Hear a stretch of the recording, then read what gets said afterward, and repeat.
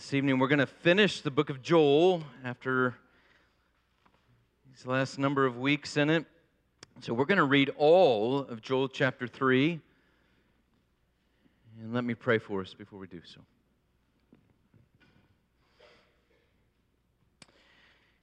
Our Father, we do thank you for this word. We're thankful that it's living and active and sharper than any two-edged sword. We pray even this evening that you would wield it in our midst. That you would strike to the heart and in a way that only you can do. In a way that only your word can do. May it search us. May we find that instead of us reading the word, that the word is reading us. And as it were, that we were brought into the very heavens themselves, confronted with you, our living and holy God. Would you bless the reading and the preaching of it to us? In Christ's name we pray. Amen. Joel chapter 3, verses 1 through 21. This is the holy and inerrant word of God. For behold, in those days and at that time, when I restore the fortunes of Judah and Jerusalem, I will gather all the nations and bring them down to the valley of Jehoshaphat. And I will enter into judgment with them there on behalf of my people and my heritage Israel, because they have scattered them among the nations and have divided up my land and have cast lots for my people and have traded a boy for a prostitute and have sold a girl for wine and have drunk it. What are you to me, O Tyre and Sidon, and all the regions of Philistia? Are you paying me back for something? If you are paying me back, I will return your payment on your own head swiftly and speedily. For you have taken my silver and my gold and have carried my rich treasures into your temples. You have sold the peoples of Judah and Jerusalem to the Greeks in order to remove them far from their own border. Behold, I will stir them up from the place to which you have sold them, and I will return your payment on your own head. I will sell your sons and your daughters into the hands of the people of Judah, and they will sell them to the Sabaeans, to a nation far away, for the Lord has spoken. Proclaim this among the nations. Consecrate for war. Stir up the mighty men. Let all the men of war draw near. Let them come up. Beat your plowshares into swords and your pruning hooks into spears. Let the weak say, I am a warrior. Hasten and come, all you surrounding nations, and gather yourselves there. Bring down your warriors, O Lord. Let the nations stir themselves up and come up to the valley of Jehoshaphat. For there I will sit to judge all the surrounding nations. Put in the sickle, for the harvest is ripe. Go in, tread, for the winepress is full. The vats overflow, for their evil is great. Multitudes, multitudes in the valley of decision. For the day of the Lord is near in the valley of decision. The sun and the moon are darkened, and the stars withdraw their shining. The Lord roars from Zion and utters his voice from Jerusalem, and the heavens and the earth quake. But the Lord is a refuge to his people, a stronghold to the people of Israel. So you shall know that I am the Lord your God, who dwells in Zion, my holy mountain, and Jerusalem shall be holy, and strangers shall never again pass through it. And in that day the mountains shall drip with sweet wine, and the hills shall flow with milk, and all the stream beds of Judah shall flow with water, and a fountain shall come forth from the house of the Lord, and water the valley of Shittim. Egypt shall become a desolation, and Edom a desolate wilderness, for the violence done to the people of Judah, because they have shed innocent blood in their land. But Judah shall be inhabited forever, and Jerusalem to all generations. I will avenge their blood. Blood I have not avenged, for the Lord dwells in Zion. Though the grass withers and the flower fades, the word of God is forever. Thanks be to God. Amen. When earthquakes or tsunamis or hurricanes or floods wipe out a couple of hundred people, it just seems absolutely unbelievable, let alone when that is thousands of people. It's even more difficult to imagine millions of people being wiped out. It's even more difficult to imagine 12 million people being wiped out in a matter of years, not just decades or centuries, but just a few years. This happened in the Jewish Holocaust. 6 million Jews and 4 to 6 million other people killed in concentration death camps by the Third Reich and that Nazi regime. It was in 1942, in December of 1942, that the Allied powers decided to issue a joint statement. USSR, Great Britain, and the United States of America, and issue a joint statement saying that they knew that these atrocities were happening within the borders of Germany and the conquered territories that they had taken. And in that declaration, they said, quote, this: "We are resolved to prosecute those responsible for violence against civilian populations." It was quite a statement that they were resolved to prosecute. Because Joseph Stalin, as a leader of the USSR, had proposed that they take anywhere from 50,000 to 100,000 officers in the Third Reich at the end of the war and just kill them. Winston Churchill, the Prime Minister of Great Britain, discussed the possibility of doing a summary execution, that is, an execution without any trial. And that they would just take the Nazis that were in the highest levels of government and they wouldn't bring them to trial, they would just execute them. And it was FDR and it was the Americans that said, no, it's much better to prosecute them. Let's make it a trial for the centuries. And so, between 1945 and 1949, trials were carried out in Nuremberg, Germany. The defendants were all Nazi Party officials or leaders. They were members of the Reich. They were generals. They were SS officers. They were businessmen. They were financiers. And each of them were indicted with charges of, quote, crimes against peace and, quote, crimes against humanity.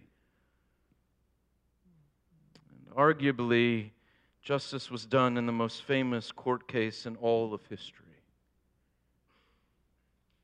But there's an even greater one to come. One that Joel speaks of here in this final chapter of the book of Joel. We see in these opening verses of chapter 3 that God does not forget or look past the sins of those who have opposed and oppressed His people, even if He chose to use those opponents of His people to discipline His own people. He does not forget what they have done to them. And He won't let them escape. They'll be held accountable. Judgment will come just as it came for those perpetrators of the Nazi Holocaust, even more so because God will set all things right, Joel was saying. Be held accountable. In fact, there is a storm cloud that just hovers above the opponents of God's people, the enemies of God's people. And it is filled with the wrath of God. And there will be a day that the heavens open up and everything that is dammed up in that cloud will be set loose. Joel gives us a picture of that day in this text. Even as there's promised blessing for God's people, those who come to faith in Him and have and have come to him in repentance, so there is equally the promise of judgment for those who opposed his people. Verse 1, he says, in those days and at that time when I, God, will restore the fortunes of Judah and Jerusalem, at the same time I will gather all the nations. And he gathers them. These nations, who are these nations? Well, all those that have oppressed the people of God through the centuries. All those that have worked against them. The Chaldeans will no doubt be there, the Moabites, the Edomites, the Babylonians, the Philistines, you name it, they're there. And they're gathered for one purpose. They're gathered, we're told, in the valley of Jehoshaphat. I don't think Joel has in mind here a specific valley, as if there is some landmark that is where all of these opponents of God's people will be gathered. But I mean, he makes that clear, it seems to me at least, in verse 14, where he calls it the valley of decision. Calls it by another name. Jehoshaphat simply means Yahweh judges. And that's why they're gathered. They are gathered for Yahweh to judge them in this valley of decision. And after they are gathered, that they're rounded up like all of those Nazi war criminals, then the trial begins. This is the great Nuremberg trial of all of eternity. And the charges are brought. Verse 3. I will enter into judgment with them there, on behalf of my people and my heritage Israel, because they have scattered them among the nations and have divided up my land and have cast lots for my people and have traded a boy for a prostitute and have sold a girl for wine and have drunk it. Here is God the prosecutor laying out the case before God the judge. Their evil was great. And it's not gone unnoticed, and it will not go unpunished. God sees all. They've taken the people of God, he says. They've carried them off to foreign lands, having no respect for them. They've conquered the land up, God says, and they divided it among themselves. They've had so little disregard for the people of God that they've literally gambled with their lives. He says they've cast lots for them. A Judean boy, slave, was of so little value that he would be traded for a quick few minutes of pleasure with a prostitute, the text says. And then the worst offense leveled. A Judean girl sold for a glass of wine, and then the stinging, insulting phrase there, and then drinking of it. She's worth no more to these oppressors than a slight moment of carnal gratification, and they take her like they swallow a drink. The covenant children.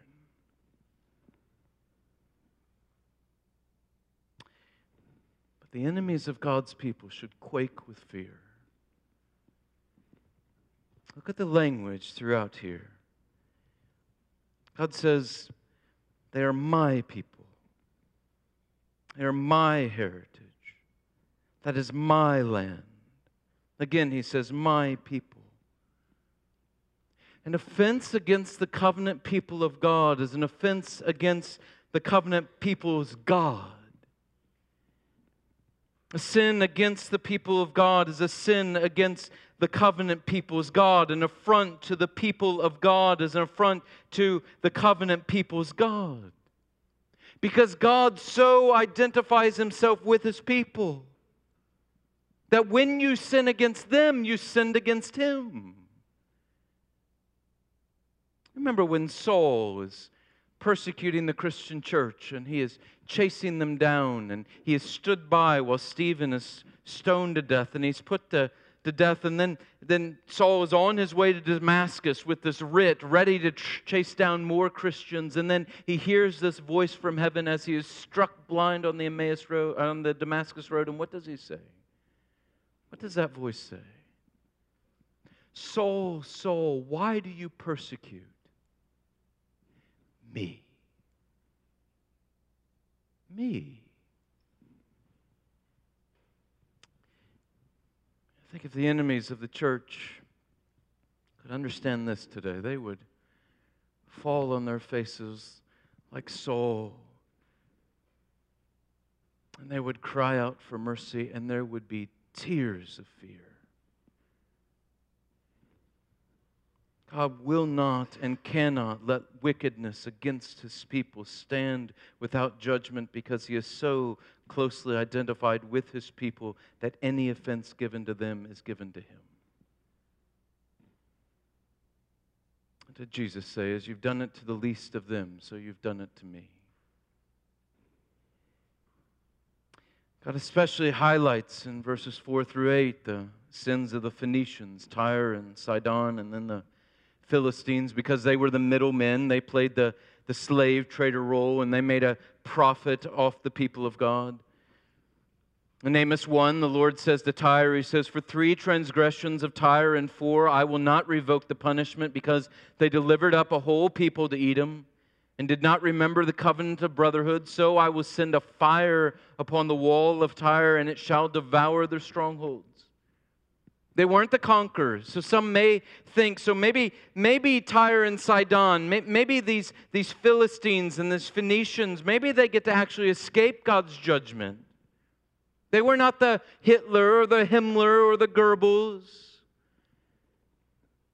Maybe they could quietly escape. I read a book a few years ago about Adolf Eichmann. Adolf Eichmann was a man that was a lieutenant colonel in the SS, and he was part of the final solution. He was a pretty prominent figure in the Holocaust. And at the end of the war, Eichmann was captured, but he disguised himself.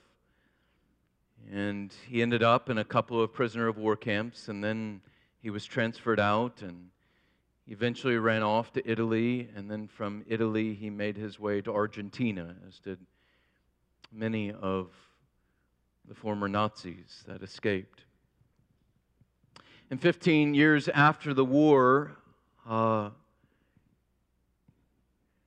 Mossad, the Jewish secret police that had been started, their kind of CIA military arm, because Israel had just been established 15 years later in 1960, they decided that this man was their number one enemy, Eichmann, and they needed to track him down. They wanted every single Nazi, every single person that had participated in the Holocaust to be held accountable.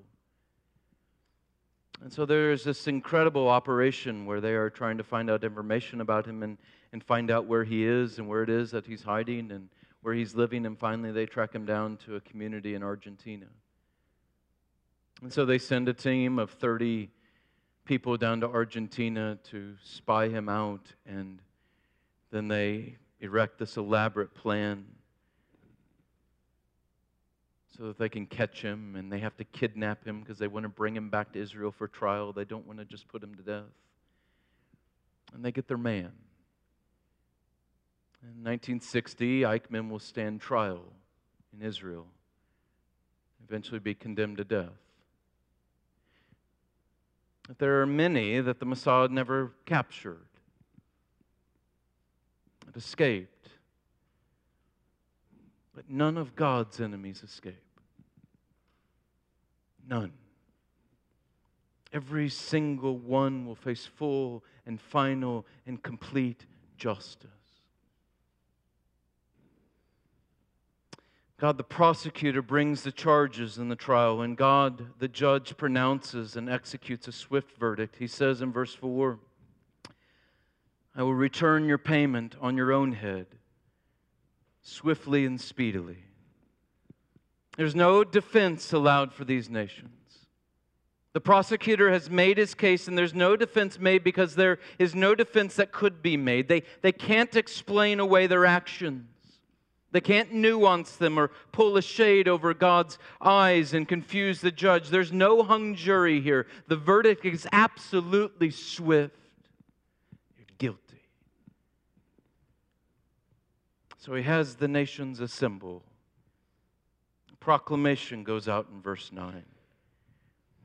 And the call is for them, these nations, to gather together for war in this valley of decision, in this valley of Jehoshaphat. Let their mightiest warriors come out, God says. In fact, let the entire nation come out. Those who are in the fields with their plows, in verse 10, we are told, make them into swords.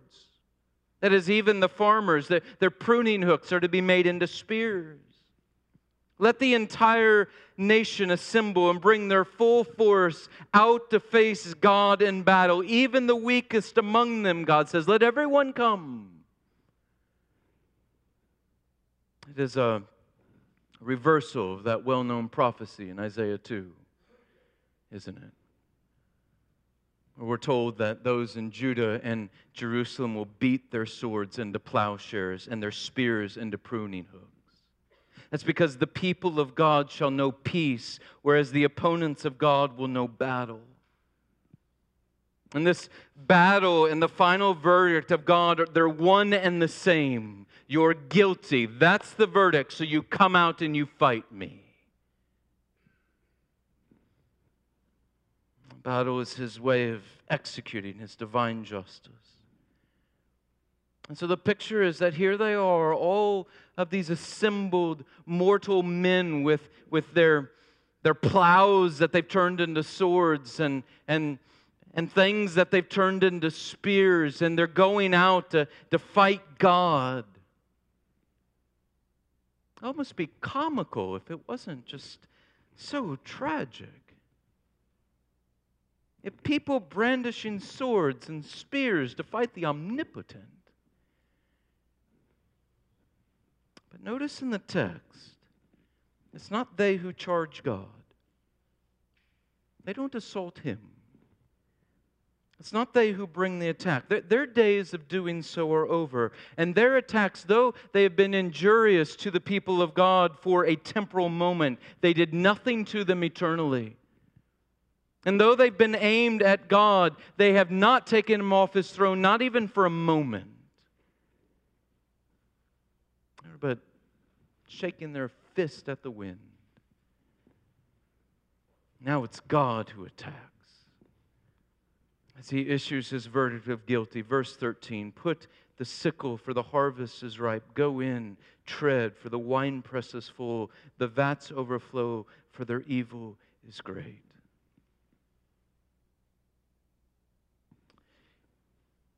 As God said in His promise to Abraham that His people would return to the land after 4 generations.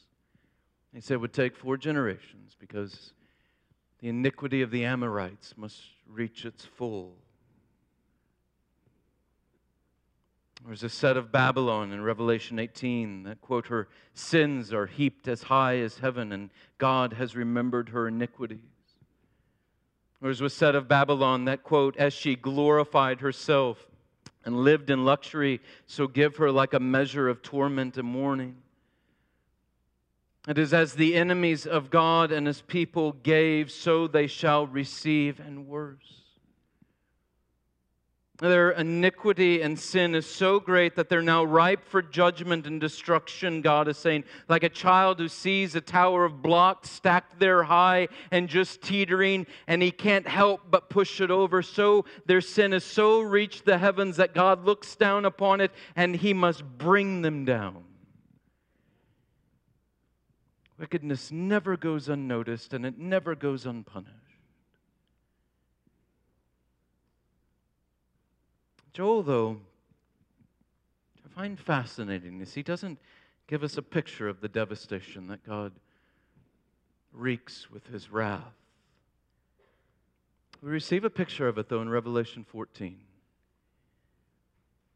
We're told that the Son of Man swings His sickle across the earth and He reaps it. And then another angel, we're told, takes his sickle and he swings it across the earth and he reaps it. And then we hear this, that this angel gathered the grape harvest of the earth, men, women, children, and threw it into the great winepress of the wrath of God. And the winepress was trodden outside the city, and blood flowed from the winepress as high as a horse's bridle for 1,600 stadia. That's 184 miles. Up to the horse's bridle. It's a frightful scene. Joel doesn't give that picture. Instead, he pans out, if you will. He gives us the wide-angle lens by telling us of the cosmic effects of God's wrath being exercised. Verse 15, the sun and the moon are darkened and the stars stop shining. And as one commentator said, if the stable bodies of the natural world were convulsed at Yahweh's appearing, it can be taken for granted that mere mortals have little chance of escape. If one just thinks of the temporal judgment that came upon these nations, not one of them exists today. None of them. Chaldea, Aramea, Moab, Edom, Ammon, Philistia, Phoenicia, not one. And yet the people of God are spread out throughout the entire earth. And they not only survive, but are thriving. And that was not even the final judgment that we shall see in the valley of decision.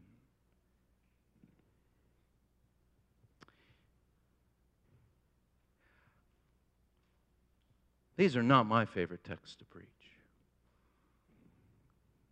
I would much rather preach texts about the gospel and grace than the wrath of God.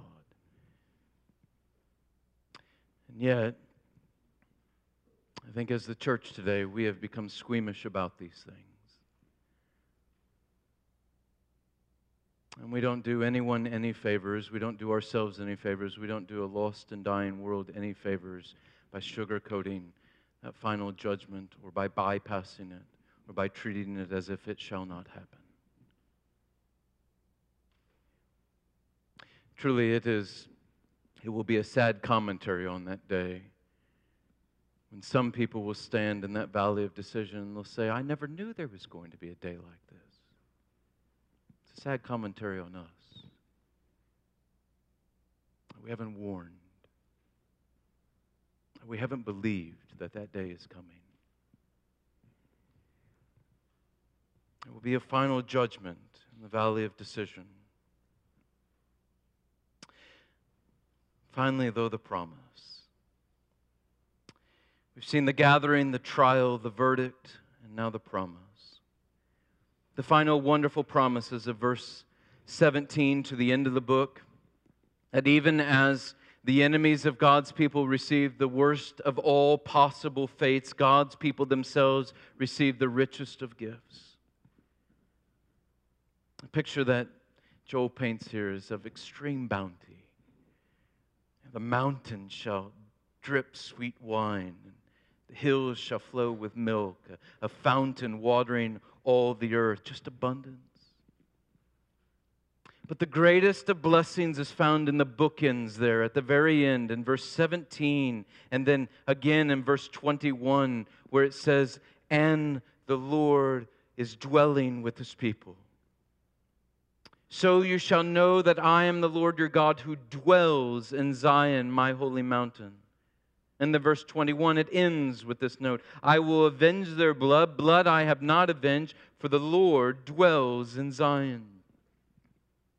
The promise of blessing is great because the God who is in our midst is great. Our provision, our abundance and bounty and eternity is guaranteed by the fact that God is in our very midst. And Revelation 21 pictures that as the new city Jerusalem, that is the people of God that are in heaven as they descend upon the earth, and heaven and earth become one. And there God makes His home among His people forever.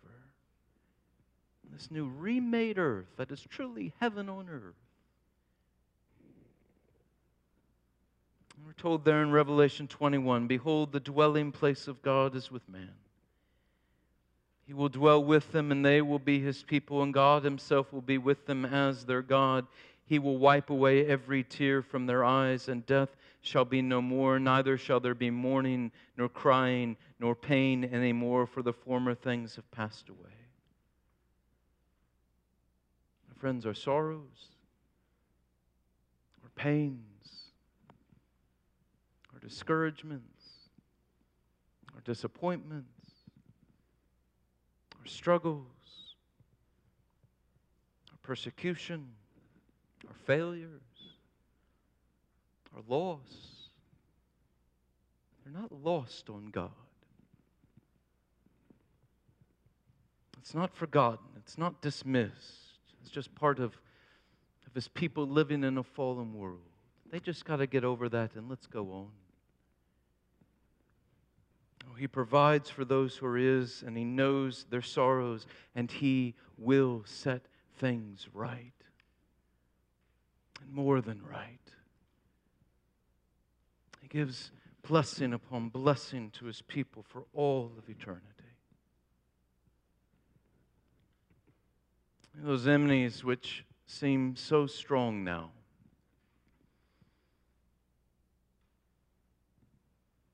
those enemies that seem to have all might, they'll be proven feeble on that day. And every one of them will reap what they have sowed. Every one of them will be held accountable. There will be no South American country to hide in.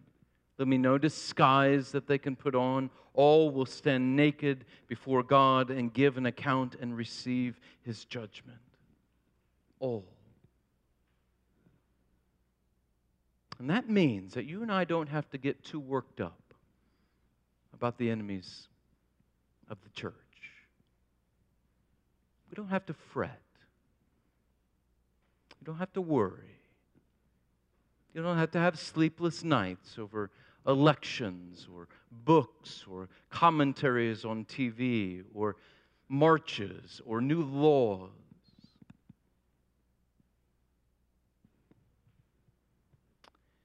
God will deal with them in His timing. We can trust in that. Because all wickedness is accounted for with God. None of it escapes judgment. God will pour out His full wrath on all wickedness. But He only does it twice in history. He does it twice. It's not at Noah's flood. It's not when the walls of Jericho fall down. It's not even in AD 70 when Jerusalem's destroyed. It happens here, as we see in the text, on that final day of judgment in that valley of Jehoshaphat and that valley of decision. And it happens at the cross, where His full wrath is unleashed. One or the other, our sins and our wickedness is paid for. If you're in Christ, then you are saved, not because you're better than the other people that will be gathered in that valley on that last day. It's not because you're better than them, but it's simply because you had one that lived for you, that died for you, and was raised on the third day for you, and God has extended His grace to you. And He poured out His wrath on Him who carried your burdens, who carried your wickedness, who carried your sin.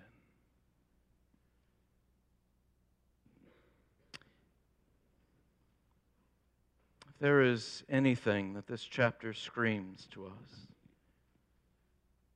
It screams, make sure of yourself that you are in Christ.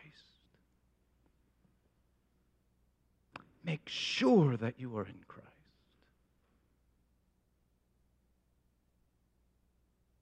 As these young people did this evening, that you have made a public profession of faith. You have placed your faith in Christ alone as your Lord and your Savior, and you have yielded your life to His, and He has become yours, and you are trusting in Him alone. Because otherwise you will appear in that valley, and there's no escape. But if you have, You know the blessed life forevermore. The extreme ends of each sides of that equation, that fate of each, they could not be more drastically set apart. Eternal destruction, eternal wrath of God, eternal happiness and blessedness in the midst of God and knowing Him as your Father for all of eternity. Make sure you're in Christ and rest in Him. It is safe within. It is fraught with peril without. Let's pray.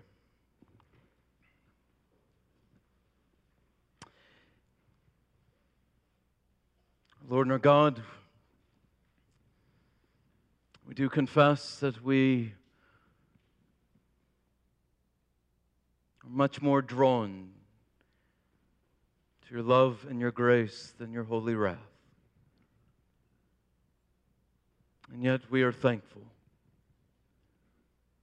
We're thankful that you are a God who upholds justice.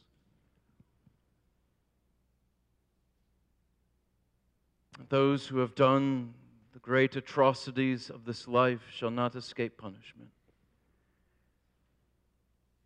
Those who have done wrong to the cause of Christ and to the church have not repented and confessed of their sins, that you will hold them accountable. Oh, and Lord, impress upon our hearts this evening any that are in this room that have not come under the shade of your Son, that have not come underneath His wings and found Him to be a rock and a refuge and a sure hiding place.